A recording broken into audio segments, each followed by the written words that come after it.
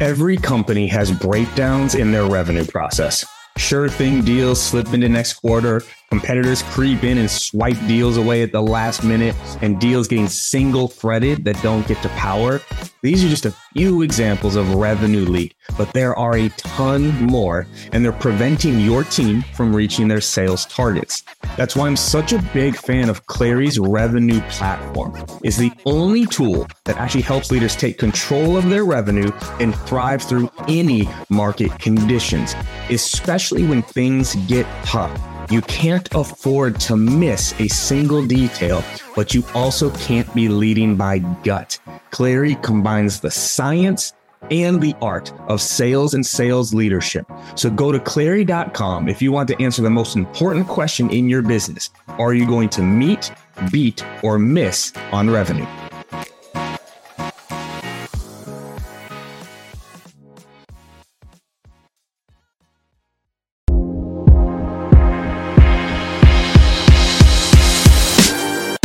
What up, everybody? Welcome to a special episode of the Live Better, Sell Better podcast. This is your host, Kevin Dorsey, aka KD, and today we're actually having a recap. Let's be honest, not everyone's got time to go through every 45-minute episode, so we're bringing the best of the best into this episode. Only here, Live Better, Sell Better podcast. You got to give yourself grace. I'll say that first, is progress over perfection, making sure you're realizing these habits have been ingrained with you for your whole life. So you're not just going to be able to flip a switch and turn into a robo-productive KD or Ian Koniak right out the gate, right? I've been spending years and years trying to get to this place where I genuinely am exhausted at the end of the day, and I've only worked 8 or 9 hour day because it's intense work, and that's how it should feel. That's a good thing, okay? That shouldn't be once a month. I feel great. No, that should be every day. That's how you become very successful. So fundamentally, if you get out of sorts, if you've been out of sorts forever, that should feel normal for you, because that's just your norm. I have in various places in my house, and these devices, these cold wallet devices come with little cards, like they know. So you write down your 12 to 24 word secret phrase, put them in your safe, put one in your drawer, put one under your mattress, whatever you got to do to keep redundancy, kind of outthink yourself and outthink your human flaws. Some people could argue that these central exchanges spend millions and millions and millions of dollars on security. And I think that's a valid argument. But like I said, I think crypto is the ultimate expression of self-reliance and autonomy. Now, that could be a two-edged sword, because if you do something stupid and give somebody your private keys, you've given them your crypto. So the piece of this that I've noticed the most, and you can, kind of cover in any piece I missed, but to me, what I've noticed the most is that fear has an effect not just on the learning up front, but on the implementation part of it. Because physiologically, when your brain is in a fear response, it changes how your brain functions, and your brain has a much harder time trying out new things, running new bits of code that it hasn't run before. Under a fear situation, your brain just defaults to what's most familiar. And for true learning to take place, you have to try new things. You have to run new bits of code and say, hey, I usually handle the situation this way, but I read this book, I attended this training, let me try handling it this way. Physiologically, that's just not how the brain works under fear conditions, right? Under fear conditions, your brain plays it safe and goes with what it knows. So again, if an objection comes up and I'm on a high variable and I'm worried about paying my mortgage, my brain's going into fear response when I hear that objection. And I'm not even necessarily physiologically going to have the choice to try implementing that new behavior I learned last week about objections. I'm just going to have to go with the default because that's what my brain is for. Versus if I got a 90% base, I want this deal to close, so I'm going to try my best, but it's not really make or break. I may be able to avoid that fear response, and my brain may be in a place where it's better able to access what it learned last week and try it on for size.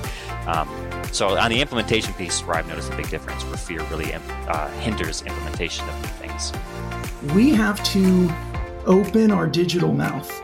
We have to share what we know, share what we've experienced. And I don't care if you're a 3-month, 6-month SDR or BDR or your 40-year AE. We all have experience. And when we authentically share those experiences, hey, I read this and this is what I learned. This is what I thought. What do you guys think? We're opening up those digital conversations.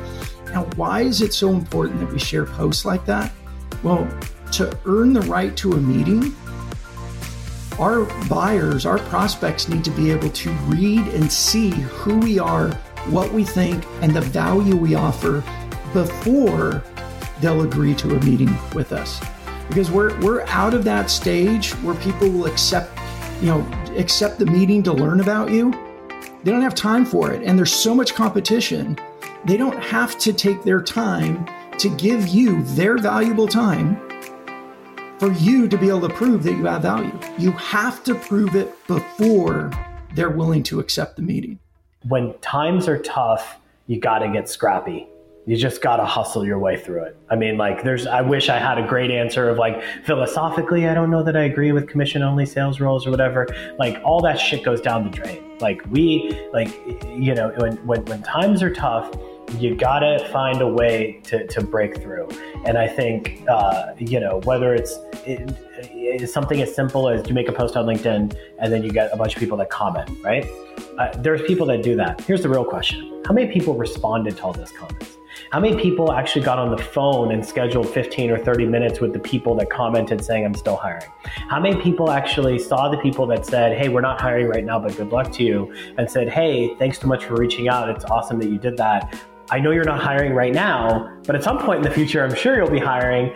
Could we catch up so that when that time comes, you at least know who I am, what I'm about, and if we could have an opportunity? Like, people don't do those things, right? They don't. It's kind of like, the best salespeople do this as well, where the window opens just a crack and they take the fucking crowbar and they cram open that thing and are in through the door before you know it. And then, other salespeople that see it a partially open door and they kind of look at it and they're like, yeah, there's probably one that's a little bit more open, and so when times get tough, you got to have that crowbar mentality. You got to have that, how do I get in no matter what little crack I can find? And if there's a sales leader out there who says, you know what, I'm willing to take a shot on you as a commission only rep for a couple months while we try to figure things out, and you really like this company and you believe in this leader, I would go for that in a heartbeat.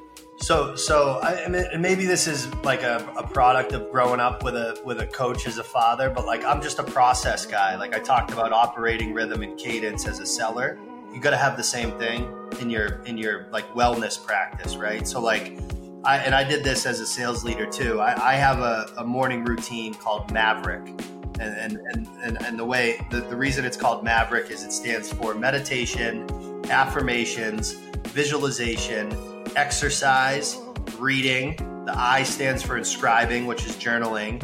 C is I contact 2 people. I text 2 people that I haven't talked to within 6 months. And then the K stands for keep coming back. So do that every day. So my whole thing is you've got to build the habit into your operating rhythm as a human being. So I think you've got to, and you can't do it all at once, and you can't do too much because then it becomes too much of a challenge for you and it's not fun. So start small, pick a habit that you want to change and just do it. Do it for, 30 days. And eventually, as these things become habits. And I think you can build on a practice over time, right? Maverick wasn't born on day one when I got sober. In fact, my first probably year of sobriety was the only daily habit that I had was don't drink today. But for that wellness practice to transform into that, I think it's pick the thing that you want to do the most and just do it every day, build it into your operating rhythm, and then build on top of that. That's kind of how that's where I had success with it. And so this is why one of the things that we we saw this across our customers, and we realized that there was an opportunity for us to just help them better manage their teams, get better at management. So we actually work with, I'm sure you know Richard Harris.